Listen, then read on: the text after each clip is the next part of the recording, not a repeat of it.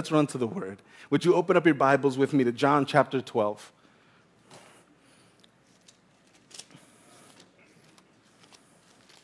I've had just one of those weeks.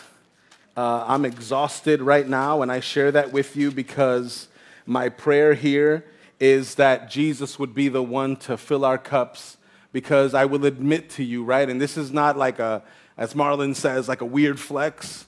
It's been a busy week. Last week we talked about persecution. Remember, we finished the Beatitudes, and we talked about the blessing of the persecuted.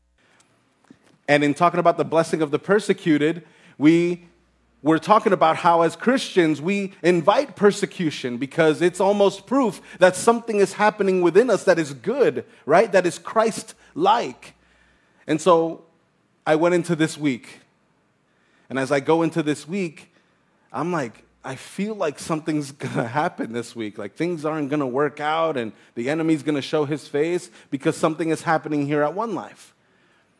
But remember, we receive persecution for his sake, for righteousness' sake, and we celebrate it because we know that it's because of him. It's not because of anything that we're doing. All we're doing is being obedient by being here and also by ministering his gospel. And so fast forward to the end of the week, we get a call from National Grid, and if you see they're trying to work on the flooding in the streets here and all that, and they email us, I call them, they're like, hey, on Friday, we want to come out, and we're going to shut off your gas, and we're going to change your lines. You're going to have it's going to be more efficient service, better this, better that, and I'm like, great. So Friday, they cut the gas.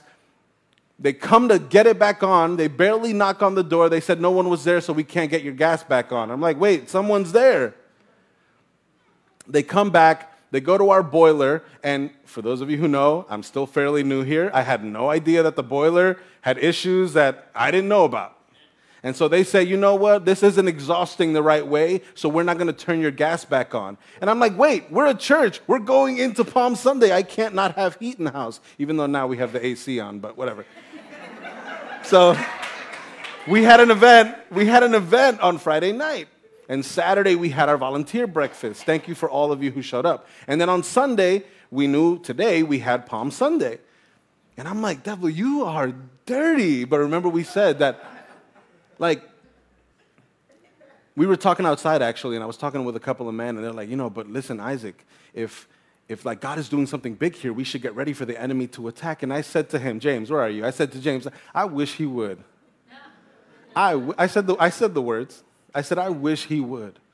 And I've been thinking about those words all week. And here we are on Friday where I had to call out of work, run to the church, and make sure that there was heat in the house because we weren't just going to sit there and take it. And God made a way. Obviously, it was warm in here today. So all of that is to say that when we ask God for something, right, even when we ask him for patience, he's going to find a way for us to be rocked, for us to exercise that patience that he's already instilled in us. Why? Because we have the indwelling of the Holy Spirit. We carry that everywhere that we go. And so talking about persecution, here we walk into a space where we're now celebrating the entrance, the triumphal entrance of a king named Jesus, the King of all kings. You're not going to have this up here because I was moved in my spirit to share this with you quickly. John chapter 12, verse 1. Sorry, it looks like I read my Bible in the rain, and now my pages are all messed up. 6 days before the Passover, Jesus therefore came to Bethany, where Lazarus was, whom Jesus had raised from the dead. So they gave a dinner for him there. Martha served, and Lazarus was one of those reclining with him at table. Lazarus was Jesus' friend who he had raised from the dead. And just like you and I celebrate and throw a dinner for people who have brought us back to life, Lazarus throws a dinner for his friend who had brought him back to life. And so Jesus is among his friends and among people that he knew and that he loved dearly. And I wanted to read this to you because of what comes next. Martha, verse 2, Martha served, and Lazarus was one of those reclining with him at table. Mary, therefore, and we read this before, Mary, therefore, took a pound of expensive ointment made from pure nard and anointed the feet of Jesus and wiped his feet with her hair. if I never see you again, I want you to take this image with you. That she would take expensive ointment. That she, later on we see that one of the disciples complains that she could have sold that. But what she wanted to do was to anoint the feet of Jesus and not just rub it in with her hands, she used her hair. And remember, we said that back then we didn't have nice sneakers or boots like we do now. Feet were dirty. They were dusty. They were crusty. And she takes this ointment and she rubs his feet and grabs her hair to wipe it on his feet. This is worship. And this is just days before the Passover. Passover would have been 6 days from when this is happening, on the Friday of that Holy Week. The house was filled with the fragrance of perfume. The perfume, again, was what? It was her worship.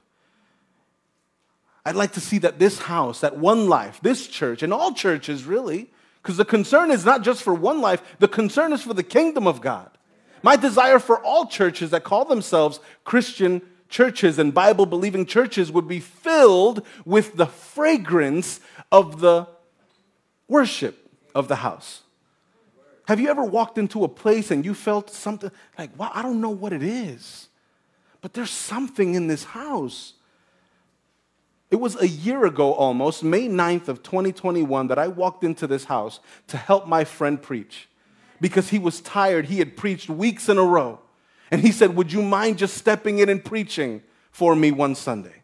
And we didn't have services until the afternoons. And I said, absolutely, brother, I'll be there. And I stood up here, right here. And before I started my sermon, something just overwhelmed me.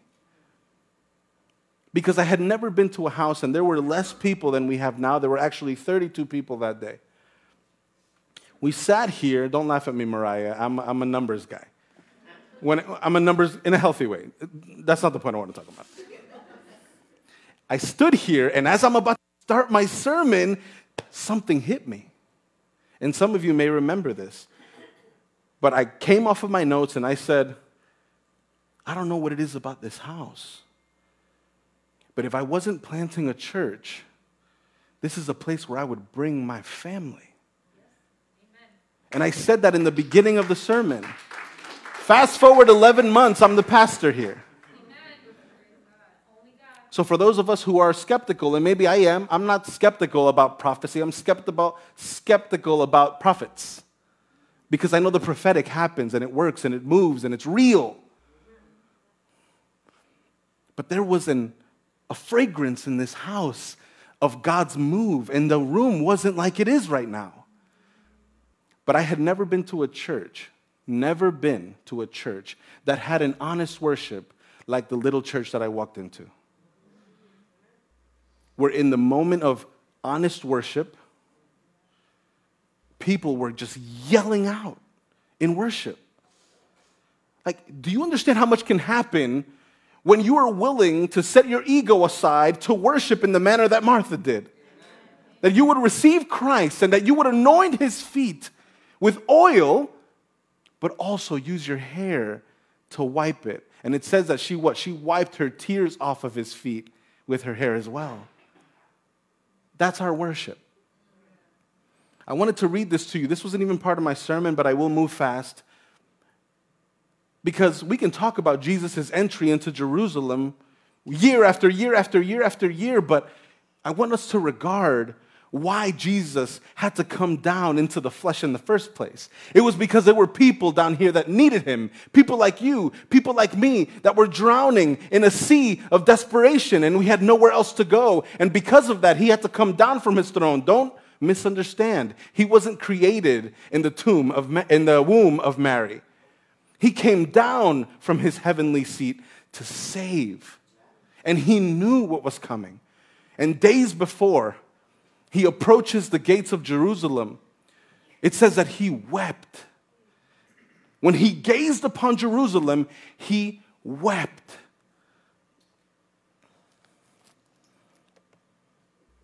I didn't pray. Let's pray.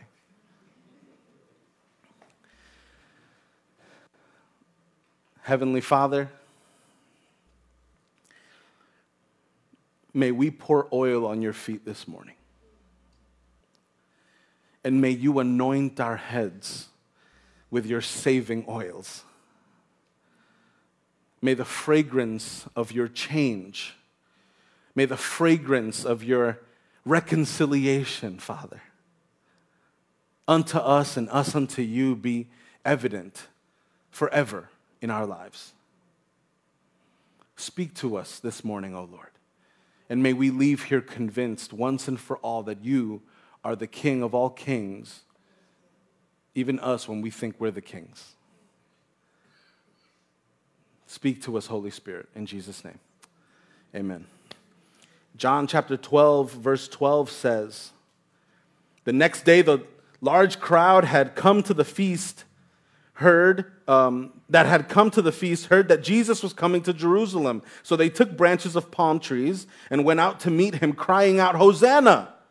Blessed is he who comes in the name of the Lord, even the King of Israel. And Jesus found a young donkey and sat on it, just as it is written, Fear not, daughter of Zion. Behold, your king is coming, sitting on a donkey's colt.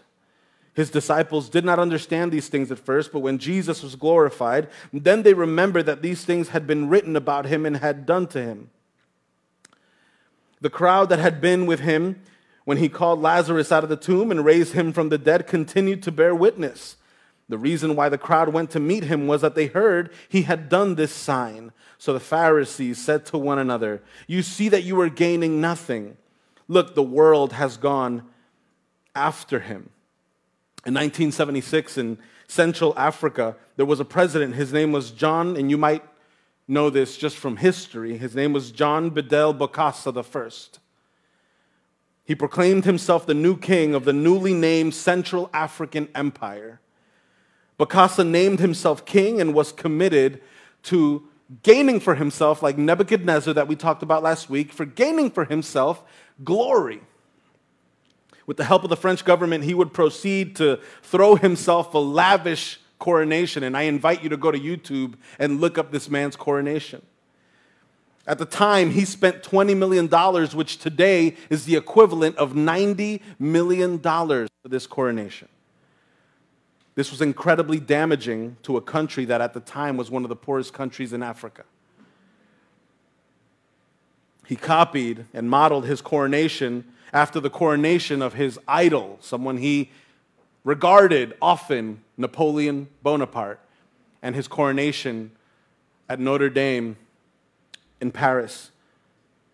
Mortal men with aspirations of greatness, creating for themselves the glory.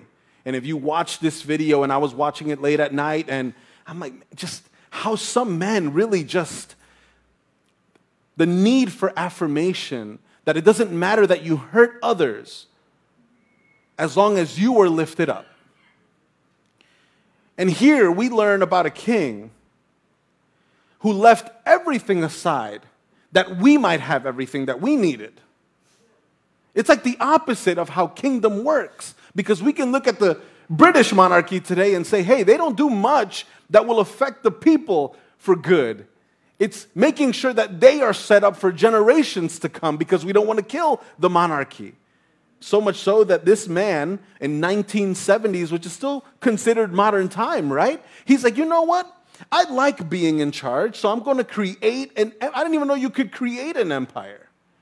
He creates a kingdom and lavishes himself and his family with these riches that the country did not have because there was something he needed to satisfy in himself. The sermon today, the title is, The King, capital K, has come. While the world has men who are self-proclaimed kings, today we celebrate the King of all kings. Prior to Jesus coming into Jerusalem, he has a moment when he stops that I was just telling you about. He looks at the city and he laments.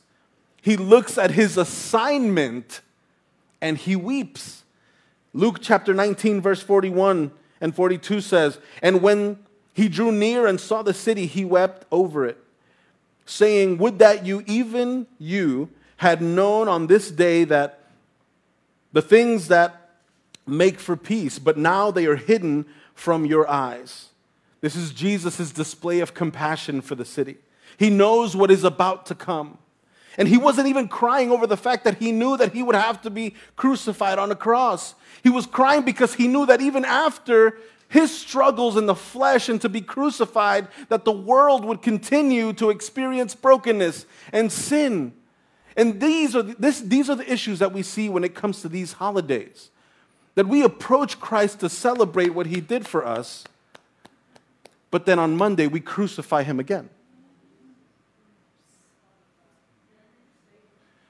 Billy Graham would coin it as we crucify him afresh, day after day after day after day. I don't want to ruin my Easter message, but I had a revelation the other day in the bathroom when my wife and I were getting ready for work, and I go to my wife and I'm like, you know what's crazy about Easter? Check this out. That the Holy Week is our life. When Jesus first comes into our life, right? Because they had the palms, and they laid down the palms as Jesus walks into the city, and they're excited for him to get there. Remember when you came to Christ and the excitement that you felt? You were overwhelmed. Lord, yes, save me. Hosanna. But what happens when the hype dies down? What happens on Monday of Holy Week? This was an entire week of ministry. It was his last week of life. 7 days. And if you look at, and I invite you when you get home, look at what happened in that Holy Week, that Passion Week. Jesus was working around the clock to make sure that everything was set up, that the table was ready for you and I. And many of those people that received him with palms were the same people that at the end of the week would say, crucify him, crucify him, crucify him. So when we regard Jesus, we regard and we should look at him as king day after day after day. And not just take individual days to say, you know what? Today I need you enough to come and worship you. No. Because every other day we are taking a chance at that hammer and nailing him back to that cross. And the cross isn't the cross where he overcomes death, because that's been finished, right? It's in our hearts. What we carry in our hearts. So he looks at the city and he's crushed.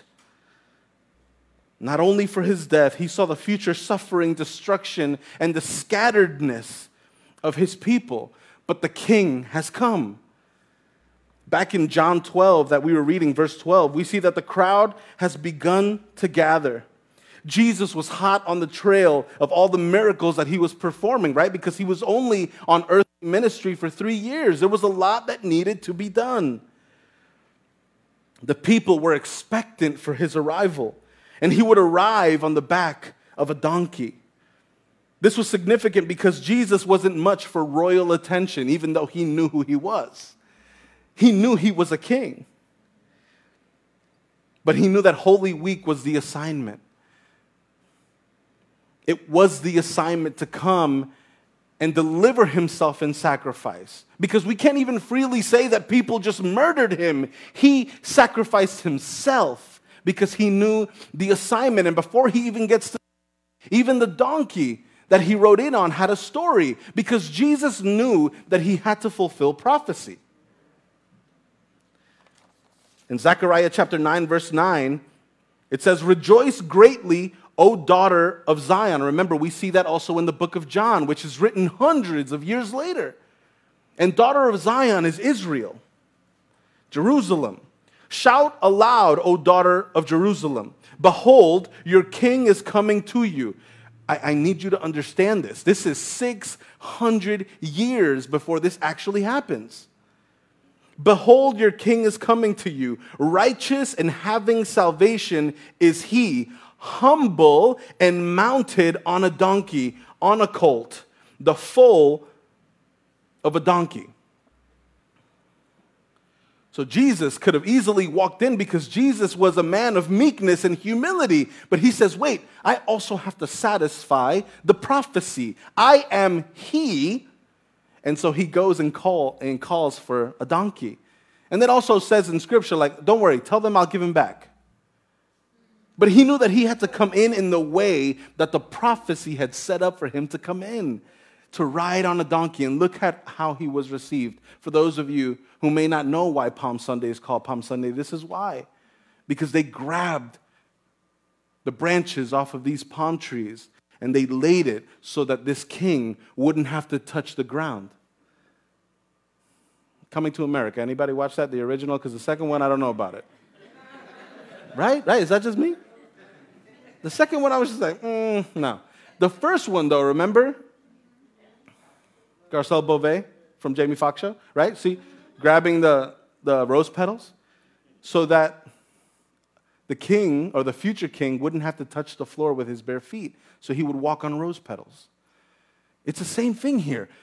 And they would lay them as this donkey would walk down the streets. They were laying them down so that this king wouldn't touch the floor.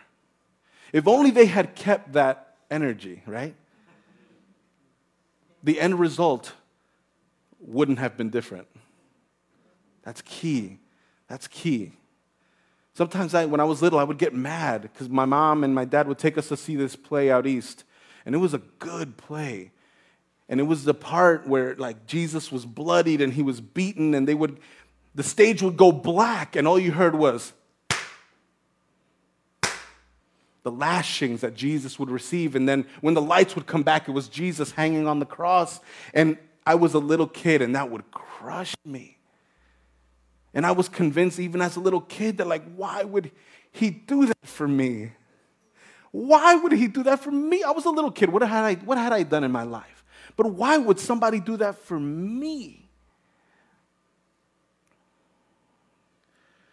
But he had to do it. And I would get mad when we would see the actors, the Roman soldiers, like pretending to hit Jesus because it was a good play, right? And I was just, no, don't do that. But then I learned that, hey, if anything, they were also on assignment. Remember what we watched last week, that woman that was getting beaten because she had the Bible in her head. They wanted to beat it out of her. And she looks in the middle of her beating, she looks at them and she says, hey, it's okay. I forgive you because I know that you're doing a job. But the reason why I share Christ is because I'm doing my job. So Jesus, as he's being beaten, as he's hanging on the cross, he says, Lord, right before he dies, forgive them because they know not what they do. They were just on assignment. As Jesus walks into the city, there are different types of people receiving him on different types of assignments. I'm going to ask you to consider what your assignment is as Jesus enters your life. There were 3 groups of people that I'd like to talk about. The first group is the religious. It was the Passover feast in Jerusalem. The city was packed. It wasn't uncommon for there to be opposers of the religious attempting to create an uprising just to cause confusion. The religious knew of the deeds and miracles that were performed by Jesus because they were curious about all of it. They were everywhere that Jesus was because they were trying to find a way to shut him up. They were trying to find a way to kill him and also to kill his miracles, which is why just before Jesus enters Jerusalem, they try to kill Lazarus. Like, you're trying to kill a guy that was just brought back to life? Like, that's foolish. Jesus will just bring him back.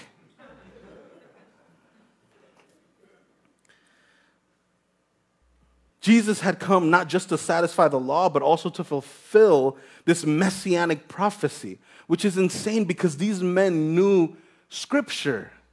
They knew what they were waiting for. And when it came, they were so used to the slavery of their religion that they said, you know what, we don't want it. That's the first group. The second group is the believer point of view. The people who were laying down these palms as Jesus was walking into this area, into this city. The reason why today is referred to as Palm Sunday, it was a royal gesture that these people made towards their king. The people thought Jesus had finally come to restore peace by taking down the Roman Empire and its oppression. They thought that Jesus' victory was like a physical victory because they were under the oppression of the Roman Empire. So they received him, of course, with so much joy. And as the week passed, they realized, like, oh, wait, this isn't like an actual deliverance from the physical oppression of the Roman Empire. This is something different. And because they were filled with the wrong intention, many of them, not all of them, but many of them were quickly turned, all within these 7 days. Jesus could see beyond the momentary deliverance because he knew the people tended to error. Jesus wanted to secure our freedom once and for all with his sacrifice. His assignment wasn't for the momentary peace that we experience, but it was for an eternal peace. And then we also see the Roman point of view. Are you capturing this? Different people in this one city receiving this triumphal entry in different ways. The religious as a threat. The people with hope but confusion because they were doing it for the wrong reasons. But many of them were also strong believers that he was the Christ. And then we see the Roman point of view. The Romans had a relationship with the religious because the religious helped them hold order in the city. But here was a guy that was coming into the city claiming to be a king. But they looked upon him as a joke. And even in his triumphal entry, when we look at John chapter 12, as it talks about, and we can see this in all the Gospels, in their own accounts of what was happening, they say words like Hosanna, which we see in chapter 118 of the book of Psalm. Save us, Lord, which is what Hosanna means. All of this was the fulfillment of prophecy written many, many years before. And the people didn't even know that they were operating in the prophetic, saying these words, Hosanna. Blessed is he who comes in the name of the Lord. But the point of Hosanna was save us. They knew they needed saving, but they thought it was from the hands of the Romans. So the Romans knew that they had a power over the people.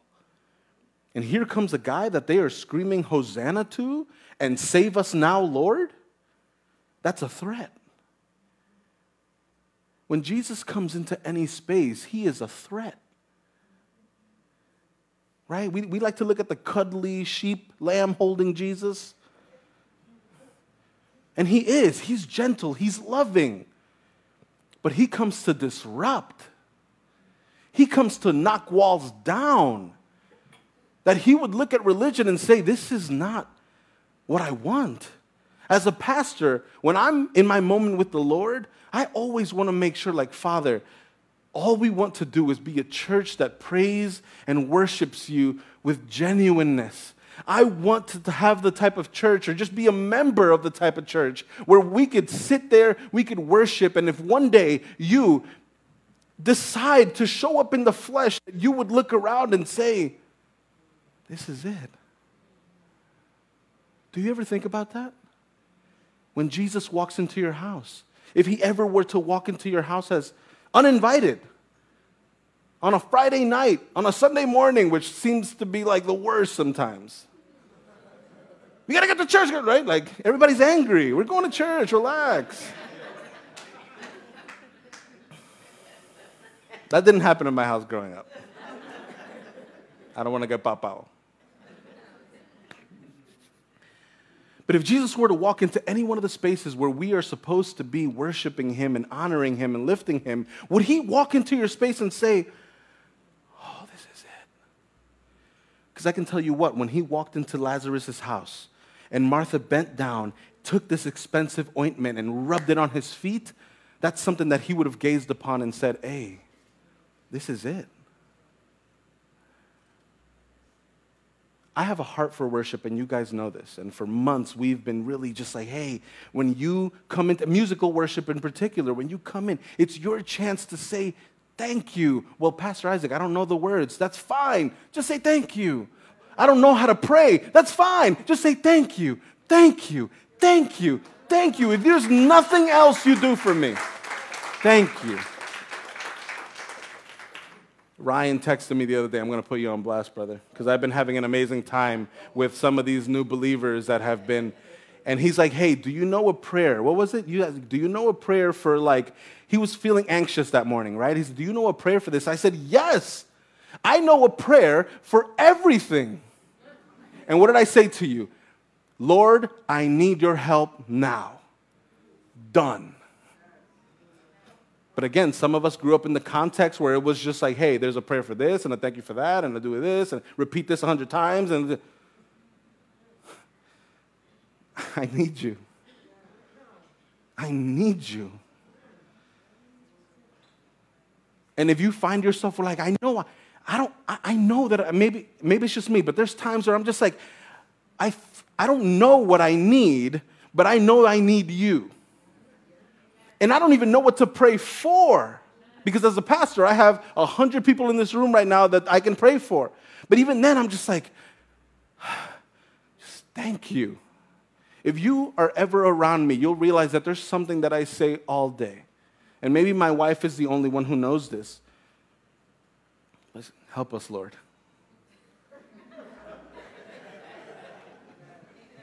Even at work. Like, well, why? What happened? Like, no, nothing. I just need help.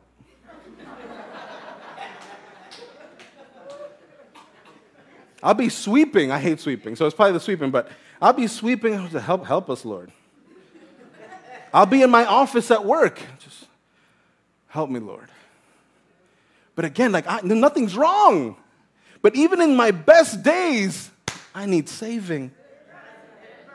I need help.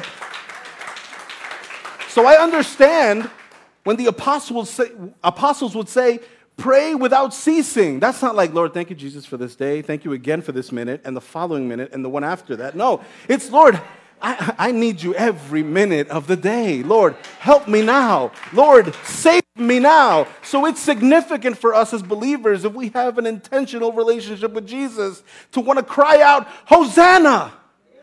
Hosanna! On my best days, Hosanna. On my worst day, Hosanna. And what does it mean? Save us now. And then if you're bold enough, you would say, Maranatha, which means come now. Because just like me, you might have days where you're like, enough of this, please.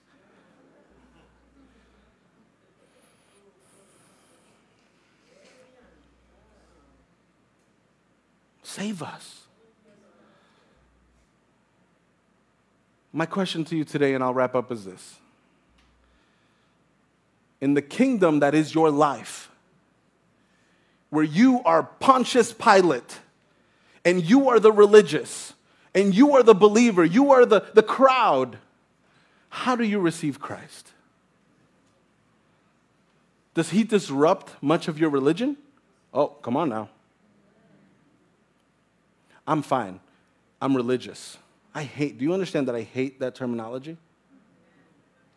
And as a pastor, people come to me and say, well, you're religious. It's like, I know what you mean, so I'm going to say yes. But if there's anything that has deterred people from the cross, it's religion. You know what? I don't really do the church thing because it's the people. It's like, yeah, right. You don't come to church for people. And if one day I say something that offends you, then you know what you should do the following Sunday? Come back, because I'm made out of flesh and bone just like you. We come because we too are called on assignment.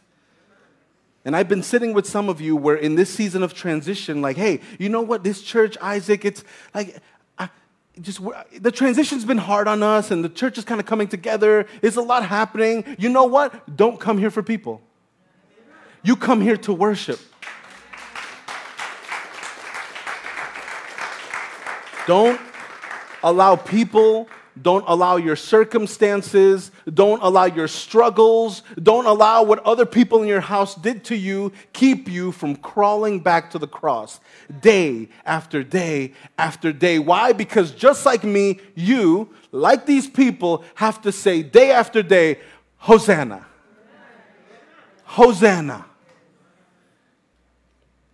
Is Jesus a threat to your religion? Is he in the way of your culture and your opinion? Do you only want his freedom without his kingship? How are you receiving Jesus into the kingdom that is your life today? Let's pray.